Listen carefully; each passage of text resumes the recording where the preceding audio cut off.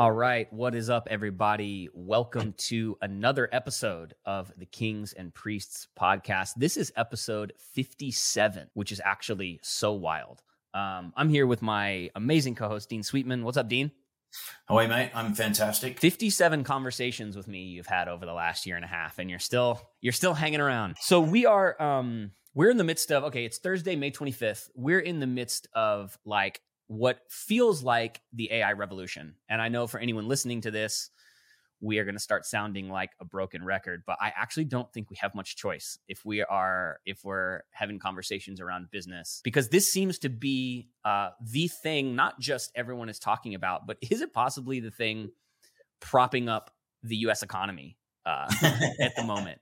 But it's propping up the venture capital economy, I'll tell you that. Yeah.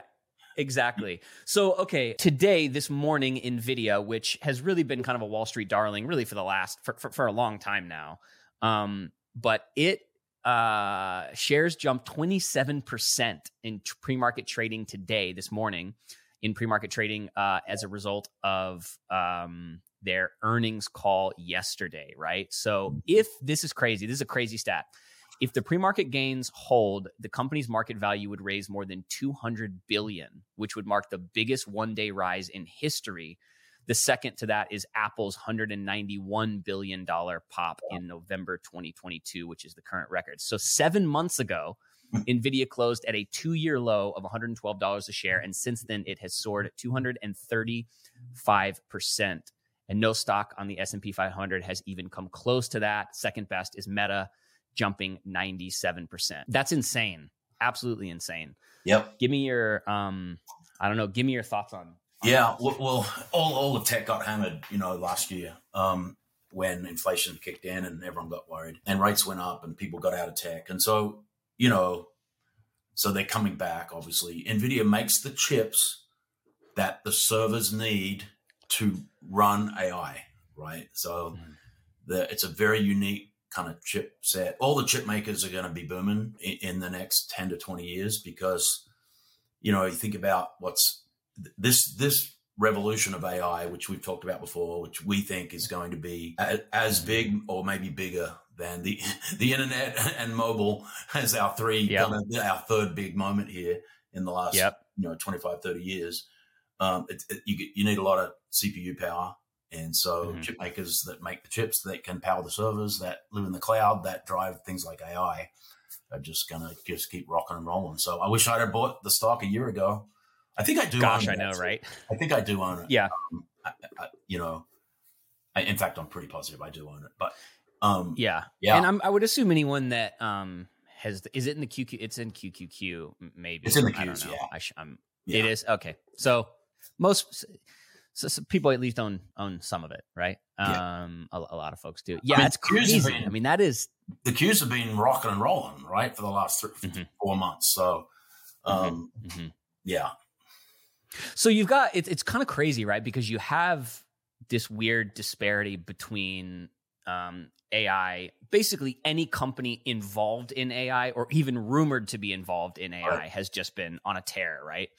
And then you have, the debt ceiling negotiations. You have, it's a wild disparity between what seems to be happening in the world of technology and AI and sort of like the normal everyday economy. Yeah.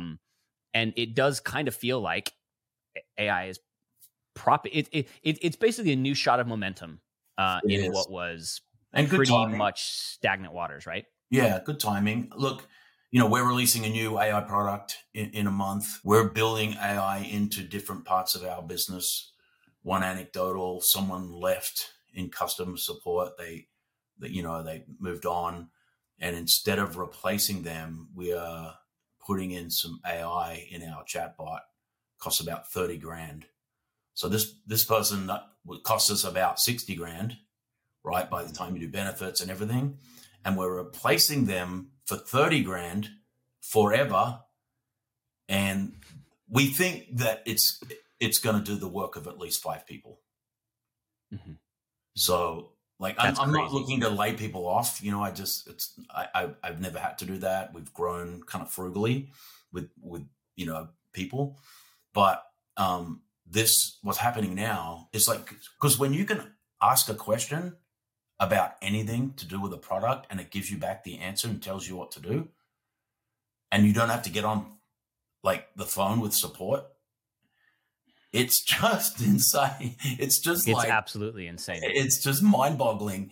And so, like we talked about, things like customer support, engineering, content creation, AI is just going to blow these things up. Now, don't be afraid that you're going to lose your job because AI is going to take over. Become the person who's an expert at using it. Someone's still got to prompt AI.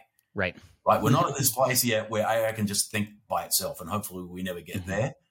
But AI still needs humans to get the best out of it.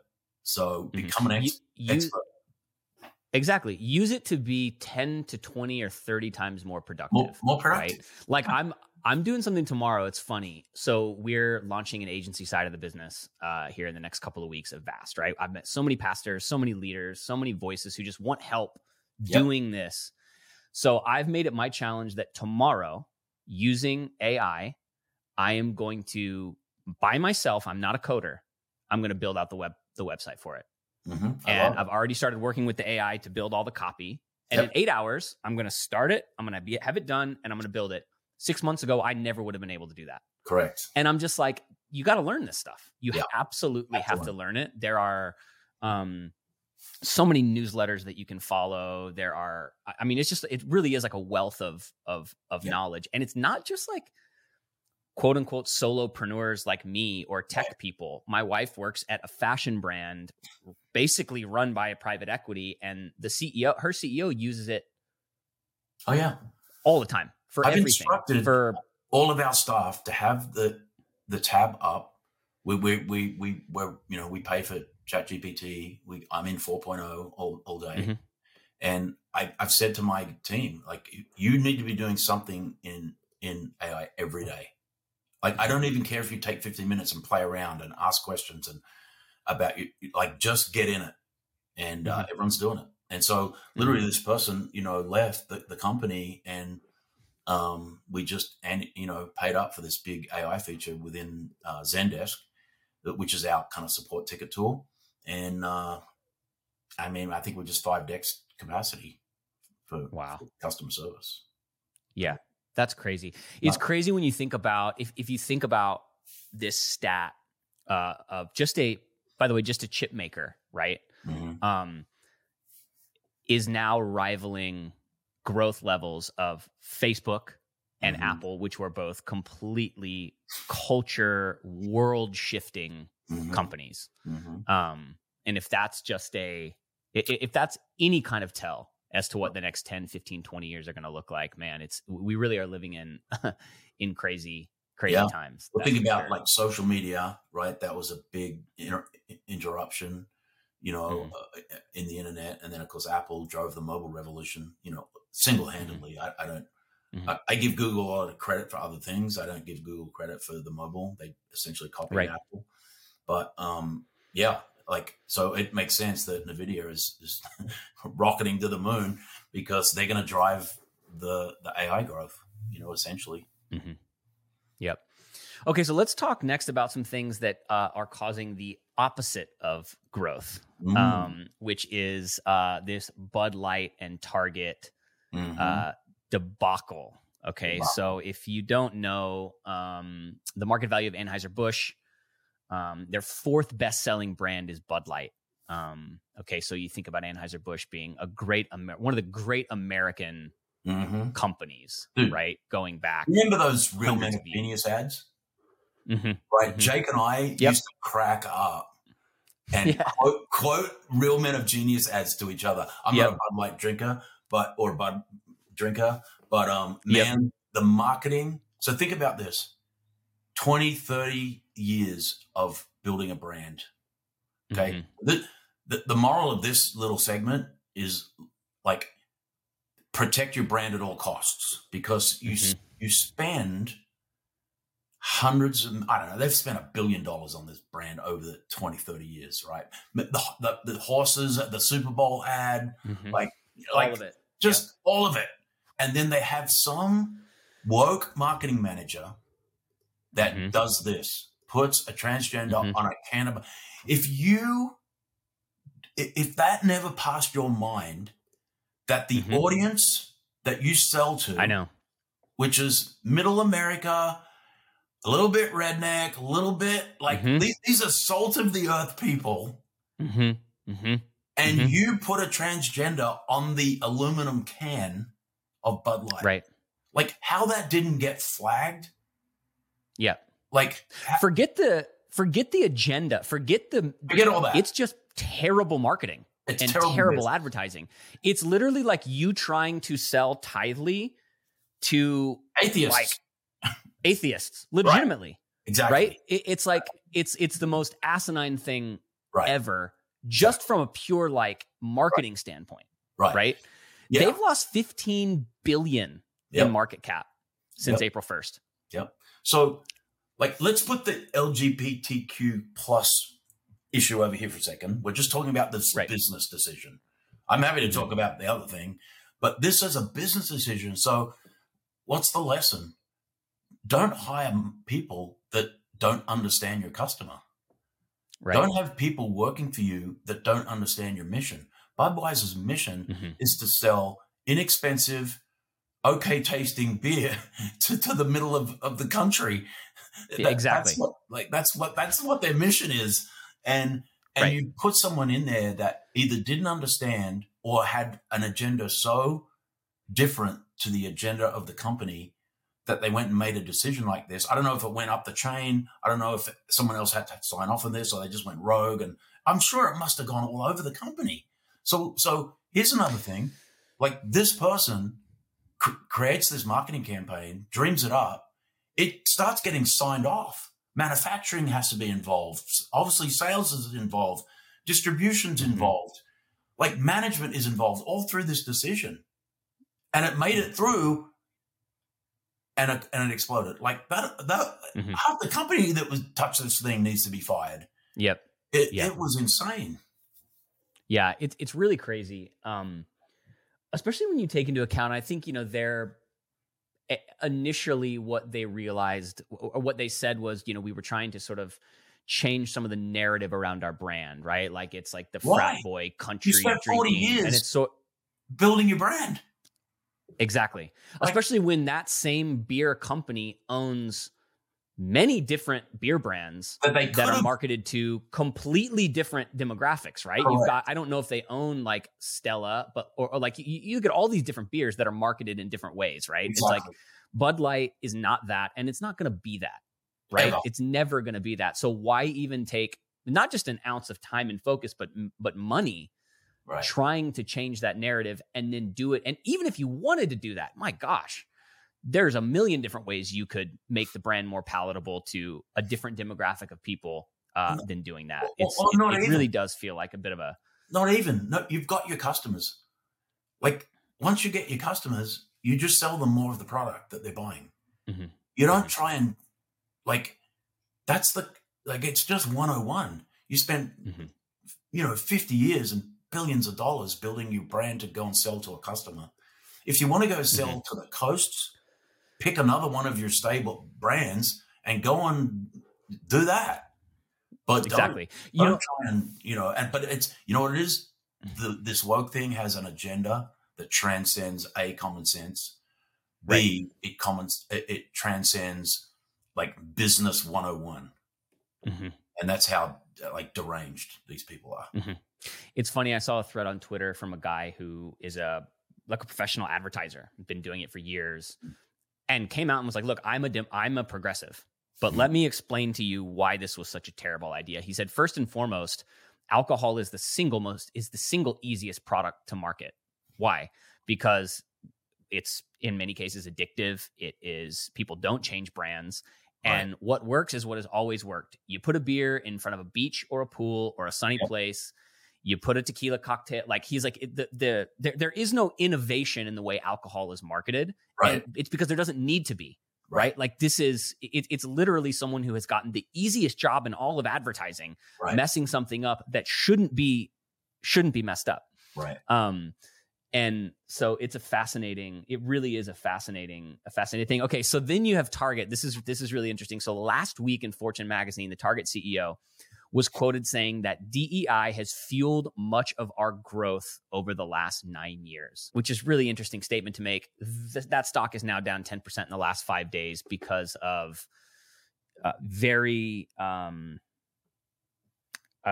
in your face LGBTQ right clothes. Don't they have a whole signage. section? I haven't been at Target in 10 years, but they have a whole section, Yep. right? For, with the big rainbow and all the stuff. Yeah. And there was, I guess there was all different types of clothes for men and women, and they were doing the big displays, and it became this whole thing. They pretty much immediately pivoted that pretty quickly, but again, not before their stock. Look, 10% for a company like Target is massive. It is. And these are two brands that should, like, I guess my question is what are the forces, and this sounds dark, I don't mean it in like the conspiratorial way, but what are the forces at work getting these companies that are like so solid and don't take risks and just do what they do, wash, rinse, repeat? Like, what are the things that are forcing them to do this? So, okay, this is my opinion. I think there's, and we're Christians. This podcast is about the intersection of faith and Christianity and business, right? This is a great topic for us to talk about. So, but there's a line that transcends being a Christian, and it's children. Children is the line. So if you're above the age of consent, which whatever that is, if you're 18 and 17, older, 18, yeah, you go and do whatever you want. Like, if you ask me my opinion about what you should do in life, I'm going to give you my opinion. But you know what? You're going to go live your life. So go and live your life. And this is the same in the Florida bill, and all this, it's all in the same category.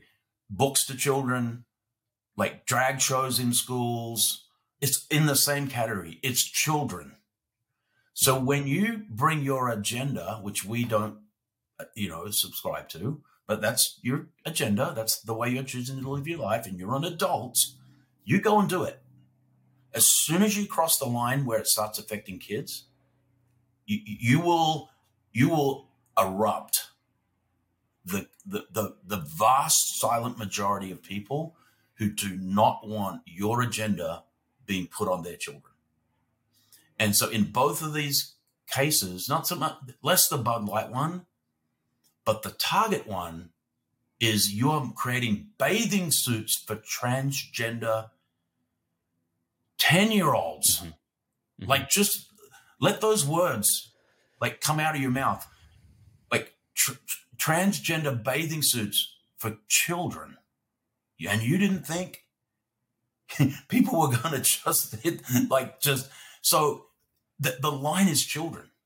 Whether it's books or drag shows or clothes or whatever, don't mess with children.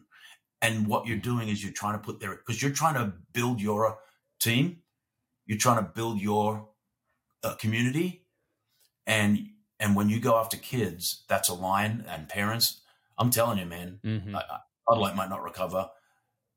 Target, is obviously backtracking pretty quick here, but I mean, for us as believers, we're called to be tolerant and love people, but we're also called to like draw lines in the sand and say, this is what we believe. And I have compassion for everyone. And it's a whole nother subject that really is kind of not in our purview, to talk about. But, you can be compassionate and love people. Like Jesus was compassionate and he loved everyone, but he said, here's what's right, here's what's wrong, here's how we live, here's how we're not living. And that's what we do. But you just can't gray it all out, right? You just got to make a stand on what you believe and then live to that. We need grace because we all make mistakes all the time, and we need God to forgive us.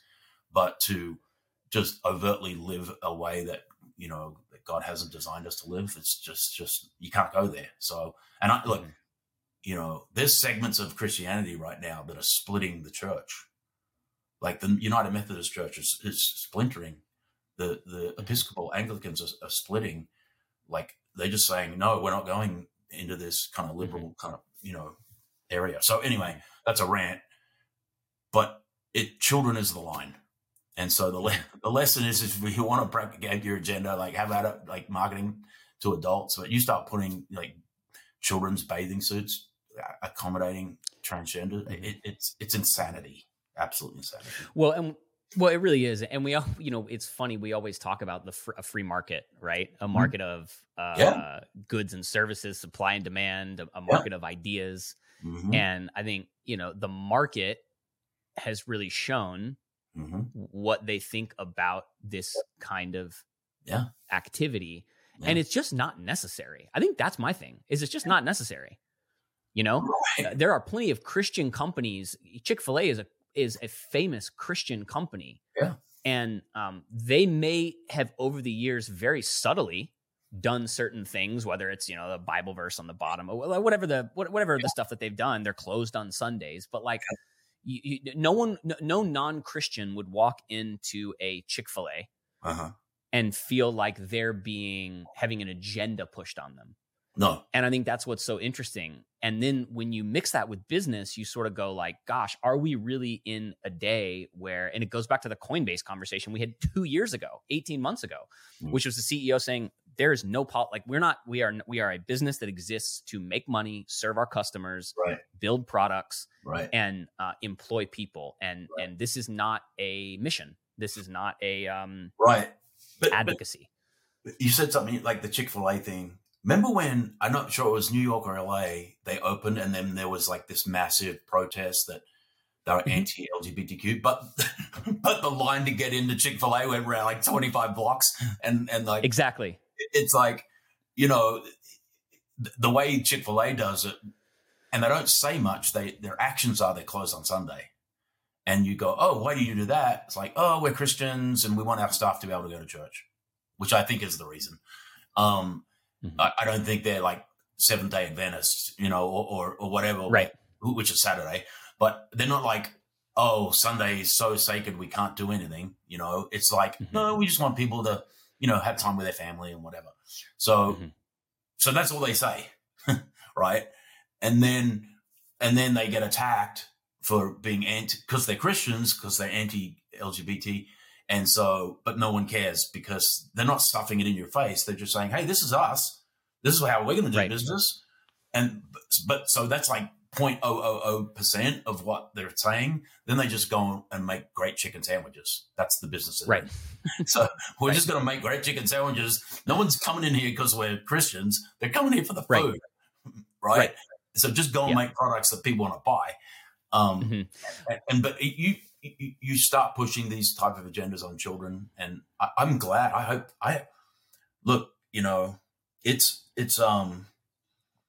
It's just you cannot. You have to think common sense when it comes to these issues, and we're watching before our own eyes the most ridiculous decisions being made by business that it just defies common sense. And, it's just, and they're going to pay. And like, good, I want them to pay. Apart from what I believe, like what I feel a lot of what they do is evil. I think like beyond just, hey, you're going to go live your life as an adult, have at it. But pushing your agenda down to children, that's demonic. And so, I want them to pay. Yeah, I mean, I want to be able to buy my beer. I want to be able to just go to a store and buy what I need to buy without having. It's like it's so different than I don't want to walk into a grocery store and have people preaching sermons at me. I don't want that. Exactly. So it's this ideology thing, and I think if you're building a business or if you're a part of a business that is moving in an ideological direction, like gosh, man, like have a mission, fine, but the mission should be to serve the customer. And the mission should be to make great products. Amen. And I think that's the learn. That's the learn here. The market will validate every single or invalidate every single thing that you do. Okay. Lastly, today, I wrote a quote. This is for all you youngins that are listening. I wrote a quote that I absolutely actually loved. Maybe I love it because it was my story, but I want to hear what you think about it. So I saw this quote on Twitter. It says, when you're in your 20s, you should spend a little bit of time doing something that's sort of crazy, insane, unprofitable, unorthodox, because that's going to be your touchstone and the foundation of your success later on. This was specifically talking about career. Yeah. What do you think about that? I agree. What happens is, I'm going to be 60 in a couple of years. The older you get, the more conservative you become. Not politically, although that's true too. The older you get, the more conservative you just take less risk. So things I did in my 20s, what can I point to? Oh, I got on airplanes and flew to third world countries without knowing who I was going to find and develop relationships to preach the gospel. Like I literally turn up in Sri Lanka one day. I found people in the phone book. I looked up churches in the phone book, called the guy up. I'm like, hey, my name's Dean. I'm an evangelist. Like, can I come and take you for lunch? And the guy's like, sure. I end up developing like a lifelong friendship. I go back many times and preach. I had an address in India, and this is pre-email. And I did, because you couldn't call India in the 80s. And so I landed in New Delhi, forgot that it was winter in the Northern Hemisphere, was freezing my butt off, had to go buy a coat, took a tuk-tuk, like a little 3-wheel taxi, 2.5 hours to the edges of New Delhi, and turned up at this nunnery. And they were praying. They're in a prayer meeting. And the servant guy comes running out and he's like, who are you? I go, I'm Dean the evangelist. They're praying. they're praying in the prayer meeting. God, send someone to preach the gospel. God, we need a move of God. And I turn up in the prayer meeting. It was like, and like the stories go on, right? So would I do that today? No.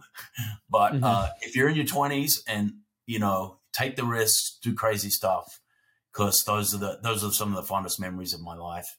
I'll never forget it. Being in Rwanda for 6 weeks, drinking warm Fanta and eating popcorn, because the meat that was hanging in the mug had so many maggots on it. I didn't want to touch it.